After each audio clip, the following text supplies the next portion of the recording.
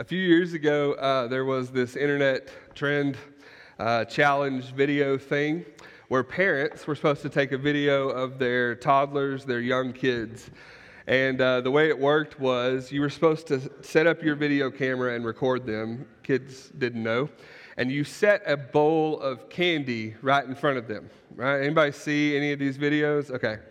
And so you set this bowl of candy right in front of them, whatever their treat may be, whatever is like kind of forbidden fruit. And then what you tell them is, hey, I got to go outside or I got to go to the back. I'll be right back. Don't eat it, okay? You can have some when I come back. Don't eat it when I leave. You can have it when I come back. And then parents were supposed to walk away, go to the back room, wait 5 minutes, and then come back and see what happened on the video. Now, you can picture this, and you know what happened in the video without me even showing you a video this morning. I don't have one. We did this with our kids. What do you think happened? The kids ate the candy almost to a T. There's a few goody two-shoe kids that we're trying to impress, and we're getting on to their siblings for eating when they shouldn't have. But almost to a person, the kids ate. Why? Why did they eat? Because there's no accountability. Little did they know they're being video recorded for Facebook to see. They were totally free at that moment to do what they wanted, and left to themselves, what did they choose? Chose themselves. They didn't choose to listen. They chose themselves. And they're funny, lighthearted videos. So if you want to make one this week, please tag me in it. I like to laugh. These kids had no perspective. In that moment, they had no perspective except there's a bowl of candy right in front of me, and my parents aren't watching. They have no perspective of where their parents are, what their parents are doing, and they give in to their personal desires. Today in Luke chapter 12, Jesus is going to turn his teaching towards his second coming. Right? He hasn't left yet. He hasn't even really talked about his death, burial, and resurrection and all that. He's already preparing them for his second coming. He's preparing them for the day that he is going to come back. Why? Because it's a lot like the little kids and the parent. He's trying to give them perspective of this is how this all is going to end. I want you to be ready. I want you to be prepared for how this is going to end. And that's the point today, is that we are meant to be ready. We're meant to be ready at Christ's second coming. And we're going to talk about what that means. We're meant to be ready so that we will be found as faithful stewards when he comes back. Now, sometimes when we talk about the second coming of Jesus, it seems really far-fetched. If you really think about it, it's been 2,000 years, and we're still talking about him coming again. Like, we sound a little bit crazy to someone who doesn't believe the Bible, someone who doesn't really believe what happened is really true.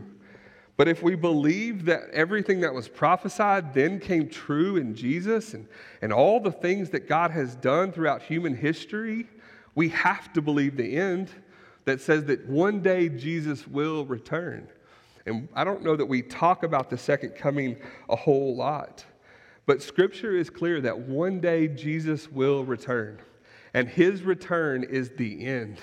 His return is the end point of human history, the end point of redemptive history, and he will be the one who divides those. Right? This is great news for some, and this is Jesus is going to return. Let's look at it. Luke chapter 12, starting in verse 35, all the way to 48.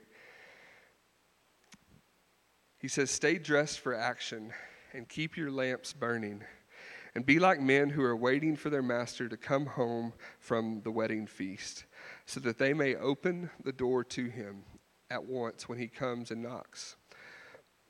Blessed are those servants whom the master finds awake when he comes. Truly I say to you, he will dress himself for service and have them recline at table, and he will come and serve them. If he comes in the second watch or in the third and finds them awake, blessed are those servants. But know this, that if the master of the house had known at what hour the thief was coming, he would not have left his house to be broken into.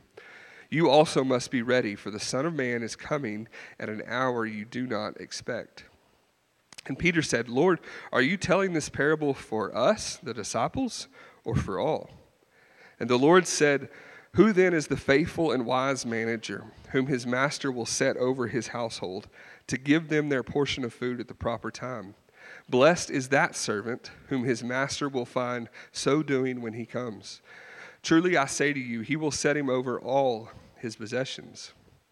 But if that servant says to himself, 'My master is delayed in coming,' and begins to beat the male and female servants, and to eat and drink and get drunk, the master of that servant will come on a day when he does not expect him, and at an hour he does not know, and will cut him into pieces and put him with the unfaithful. And that servant who knew his master's will, but who did not get ready or act according to his will receive a severe beating. But the one who did not know and did what deserved a beating will receive a light beating. Everyone to whom much was given, of him much will be required, and from him to whom they entrusted much, they will demand the more." Let me pray. God, I pray this morning that as we study your word, I pray that you would, one, just give me the words to say, God. I pray that you would speak through me, not as my words, God, but as yours. And I pray that we would see your words in Scripture, and we would hear them, and we would be those who obey and live according to them. God, I pray that we would be people that are ready for your return. We would not be those who fear or worry about that, God, but that we would be excited and in anticipation, God. God, I pray that you would teach us how to live ready. So we love you. We pray all this in your Son's name. Amen. Amen. All right, let's look at verse 35. He starts and he says, "Stay dressed for action and keep your lamps burning." And Jesus is going to use at least kind of 4 pictures to describe one truth. And the truth is what? Stay ready.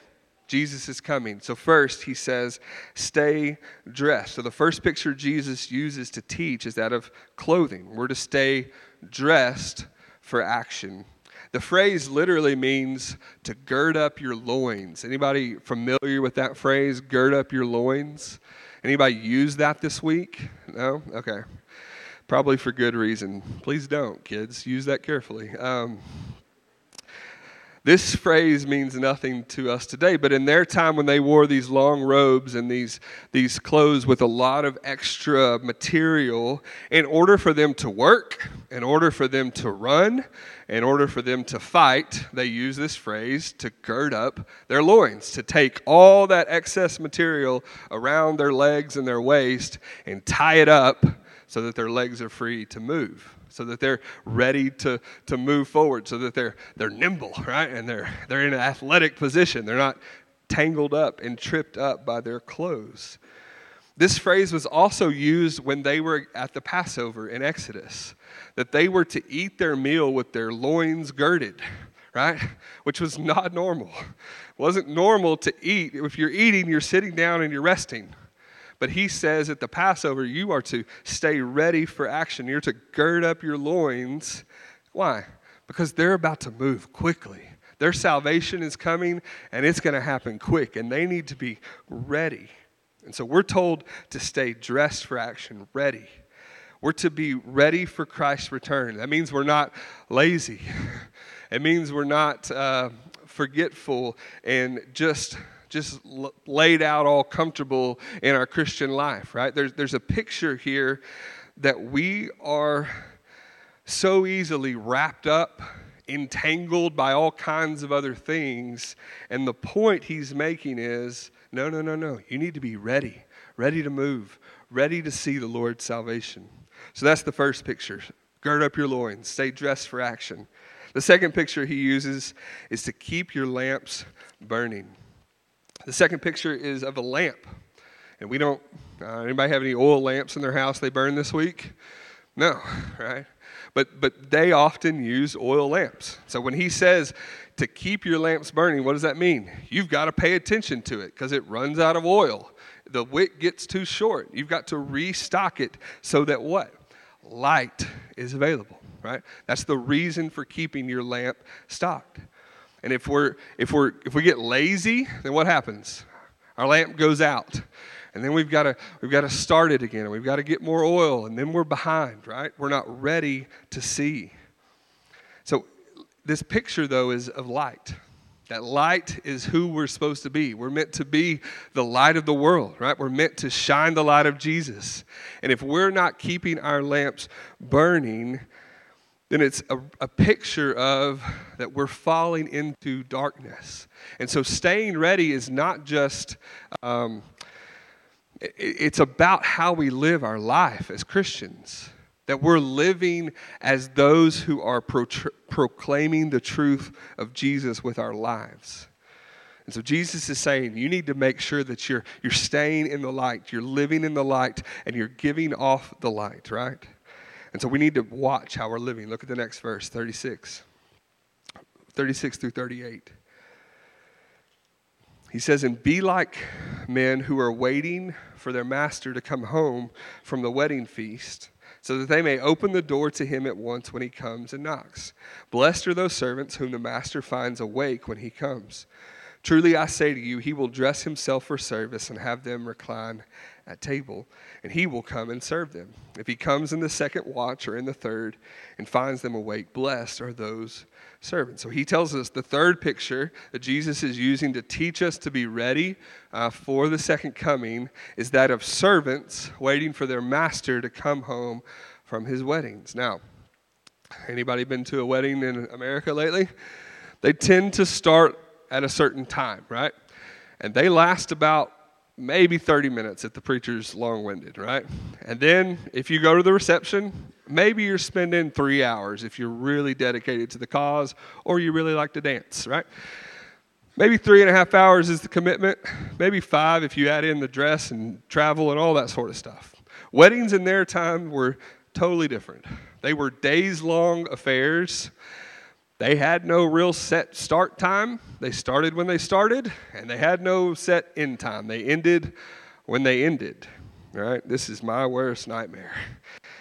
And so for the arrival, for the picture is that of a master who's getting married, and he's got servants at home who are waiting on him. They have no idea when he's coming back. Could be today, could be tomorrow, could be the next day. We don't really know. We know he'll come back eventually. And so the picture is that these servants were to stay ready at all times so that they could welcome him home, so they could celebrate together. And Jesus says, blessed are those servants whom the master finds awake. What's the temptation for them? Yeah, there it is, the snore. Yeah, I didn't expect sound effects this morning. The temptation for them is to sleep, is to fall asleep, to totally ignore their responsibilities, to totally zone out and lose attention to what really mattered to their job. And that's the same temptation for us. We are so prone to fall asleep spiritually.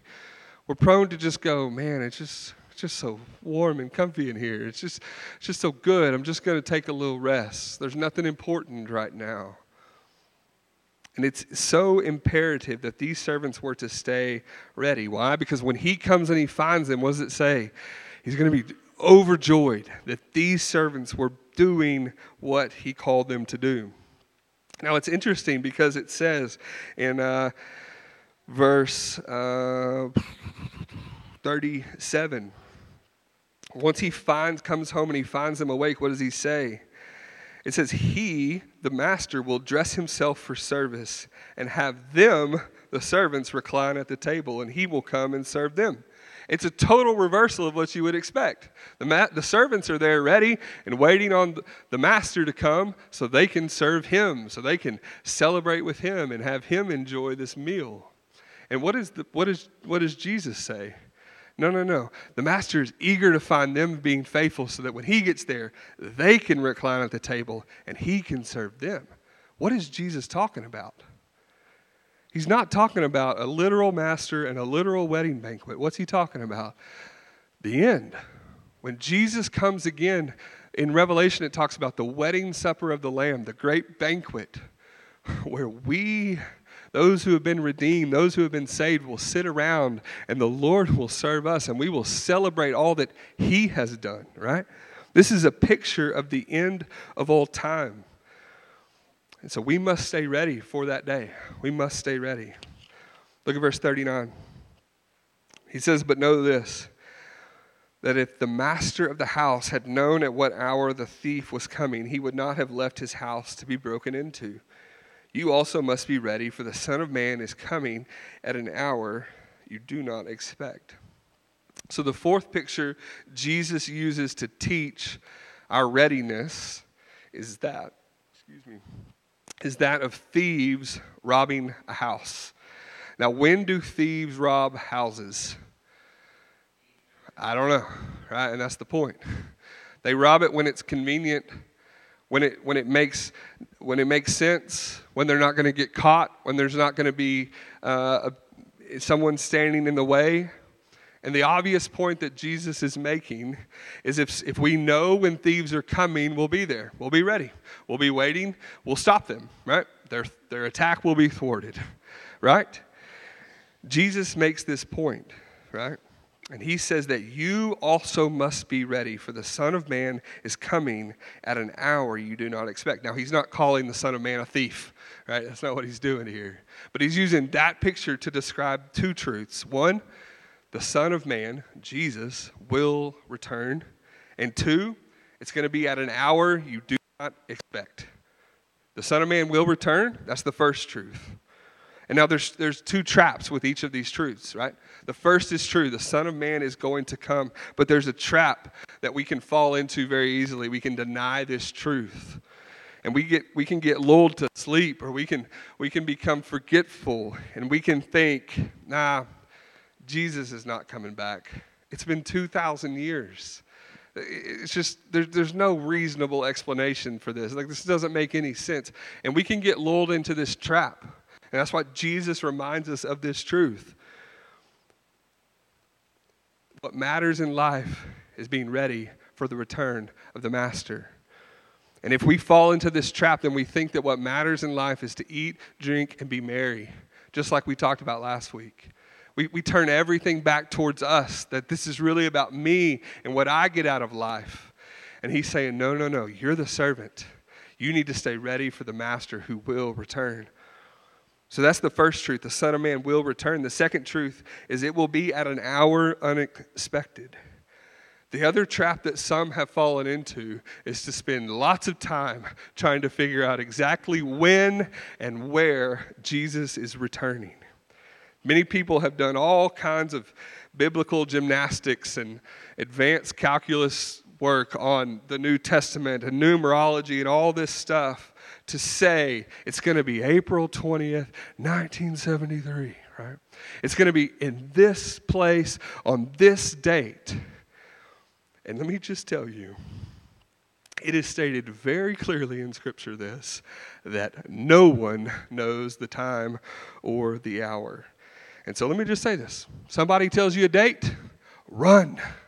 You can be sure of one thing. It will not be that date.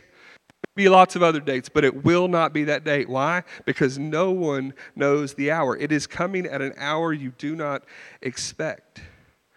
When Jesus returns, the point of this is that we're to stay ready.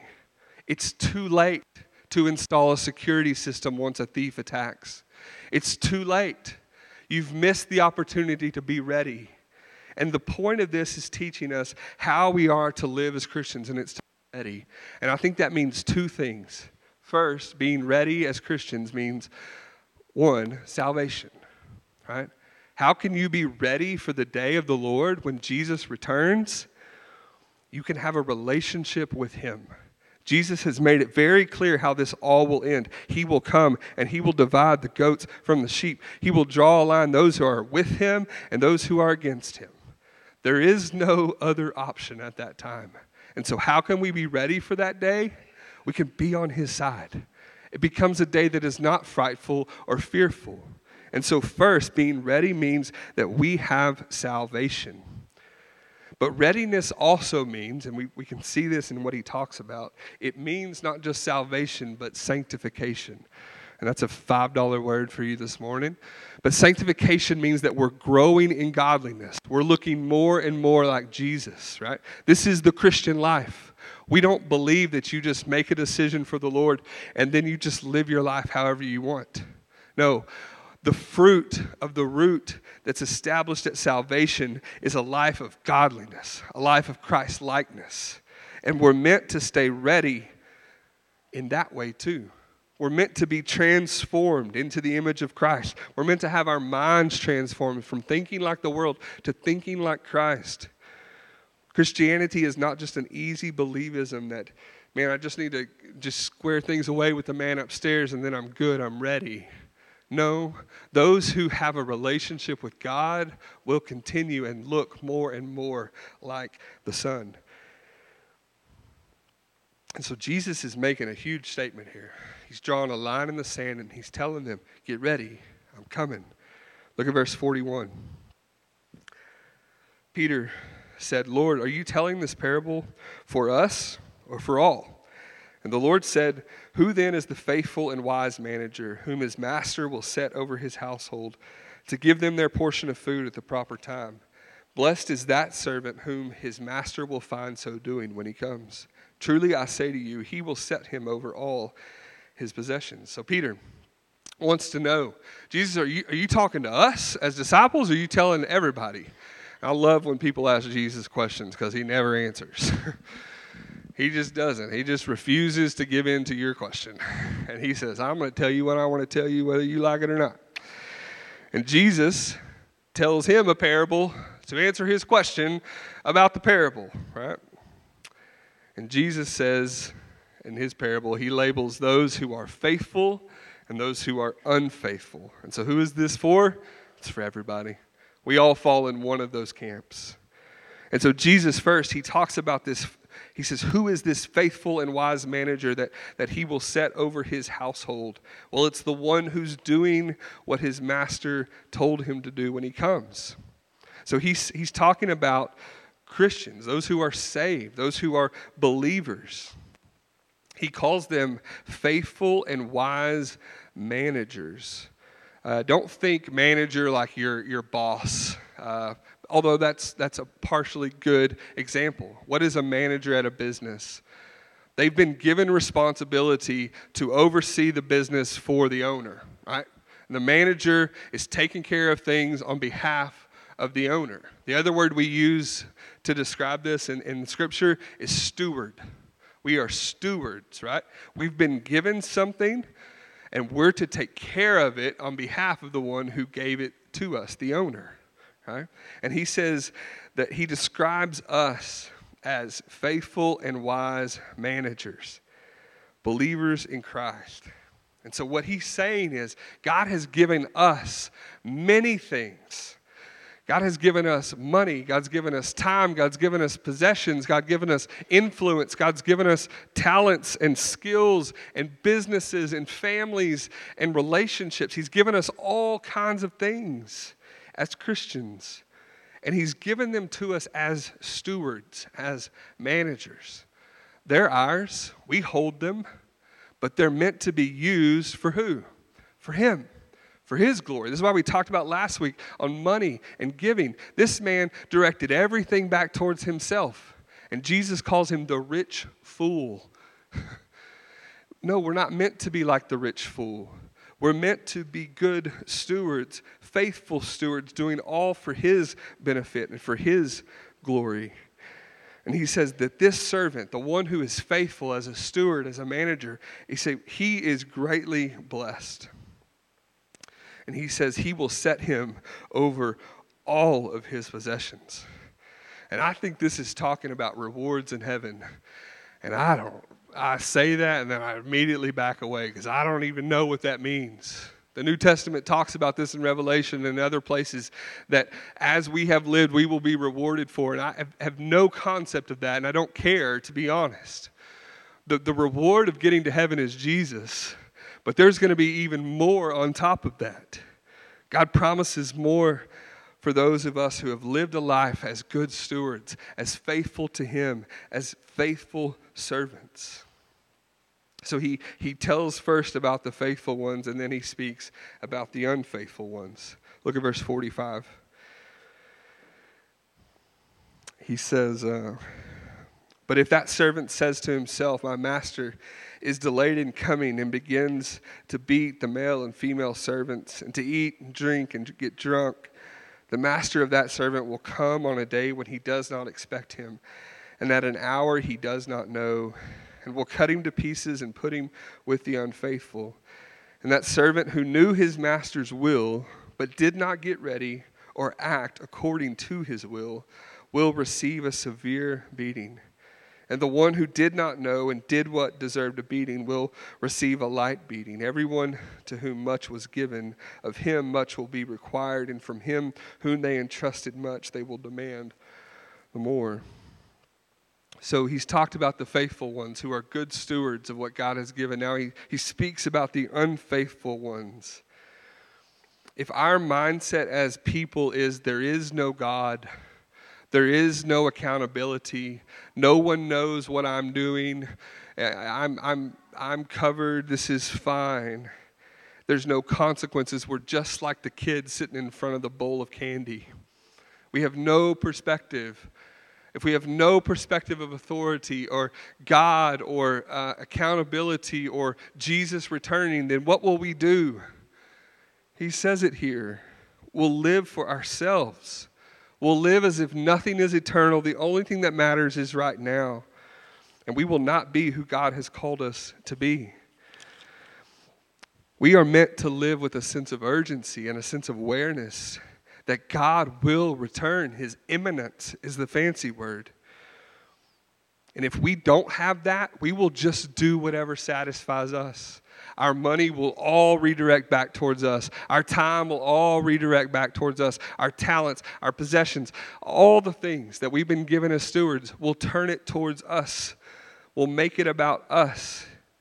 We're not meant to be like these unfaithful servants who use it for their own good, for their own pleasure, all under this illusion that the master's not returning. He's gone. We're fine. No one will ever know. And he says what will happen. The master will come when he does not expect him. And so these unfaithful servants have forgotten, or they have lied to themselves enough to think that none of this matters. He's not coming back. And what happens when he returns? The master finds him up to no good, doing evil things. He comes at an hour that is unexpected. And he finds his servant not being obedient to who he was supposed to be. So many people live like this today. And we're so tempted to think, I'm going to live however I want in my 20s or in my 30s or in my 40s or as a teen. I can do this because one day I'll fix it all in the end. I'll make all things right, and me and the Lord will figure this out in the end. And what is Jesus' point? You have no idea when that day is. You have no ability to add 1 hour to your life. How do you think you can predict how long you're going to live and how much time you have? He says that when he finds them, and it's graphic, when he finds them and he returns and he finds them being disobedient, I'm not going to read it again because I've already read it twice. The master is upset at what his servants are doing, what he finds them doing. And there are consequences. And these consequences are grave. Now, he labels two different categories. Those who were kind of in charge and knew better. And he says that they will suffer a worse punishment than those who did wrong but maybe didn't know all the details, right? But they still deserved it, right? Just like there's rewards in heaven and I don't know, somehow there's punishment in hell that I don't know, and I don't want to know, right? I don't want to understand what this punishment means, what this separation from God means. But every single person who does not believe in Christ will end up in hell, separated from God forever. That is the clear teaching of the New Testament over and over again. And we're so tempted today to go, man, that's old time. That's backwoods. That's so yesterday's news. No, don't be like that. If we do that, we're just like this servant who says, the master's not returning. He's not coming today. It's maybe tomorrow, maybe the next day. We're good. We can live however we want. And he tells us at the end, to whom much was given, of him much will be required. And from him whom they entrusted much, they will demand the more. This statement is true on the positive and the negative side. For those of us who have immense access to the gospel, immense access to God's word, and to biblical teaching, and to godly living, there's more expected of us. Why? Because we've heard this over and over and over. Some of our friends in West Africa, they've heard it once or twice maybe. But you and I, we've been entrusted with much. There's much more expected of us. But it's also true on the other side, that if we choose not to be obedient to this, if we choose to reject this, then much will be required, right? Jesus is making a statement about our obedience, but he's also making a statement about our stewardship, of how we are to live the Christian life, and it's to be ready. We're to live ready at all times. And so, simple question today. Are we living out the will of our master, or are we living out our own personal will? Are we living as faithful stewards of all that God has given us, or are we living as selfish?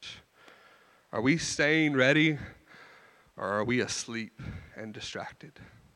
There's two camps today. That's it. Now, if you don't know Jesus today, Maybe you've never made a commitment. Maybe you've never heard this at all. You may feel some conviction right now because you're looking at your life and you know in your heart of hearts, I am a sinner and I have broken God's law. I have rejected him time and time again. Let me tell you the good news today. You don't have to stay there. You don't. You don't have to live in this state of guilt. Why? Because Jesus came to die on the cross in your place. And he knows that every single one of us is the unfaithful servant.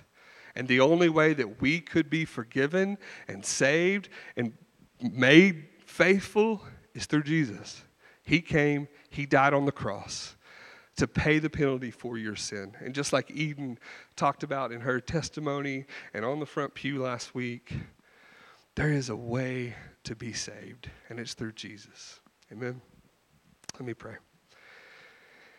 God, I thank you for today, and I thank you for your word. God, I thank you for the truth of it, God, that it's not passive-aggressive or hinting at things. God, it's very clear. God, it's very clear in our face. And the question is, are we being faithful to what we've been told, or are we being unfaithful? Are we living selfishly? Are we living as faithful stewards, God? Are we in Christ, or are we rejecting Christ? There's only two options, God.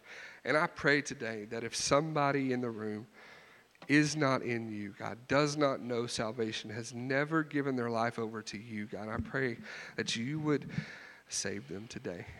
God, that your Holy Spirit would convict them of sin, would remind them of the good news that Jesus died on the cross in their place to rescue them.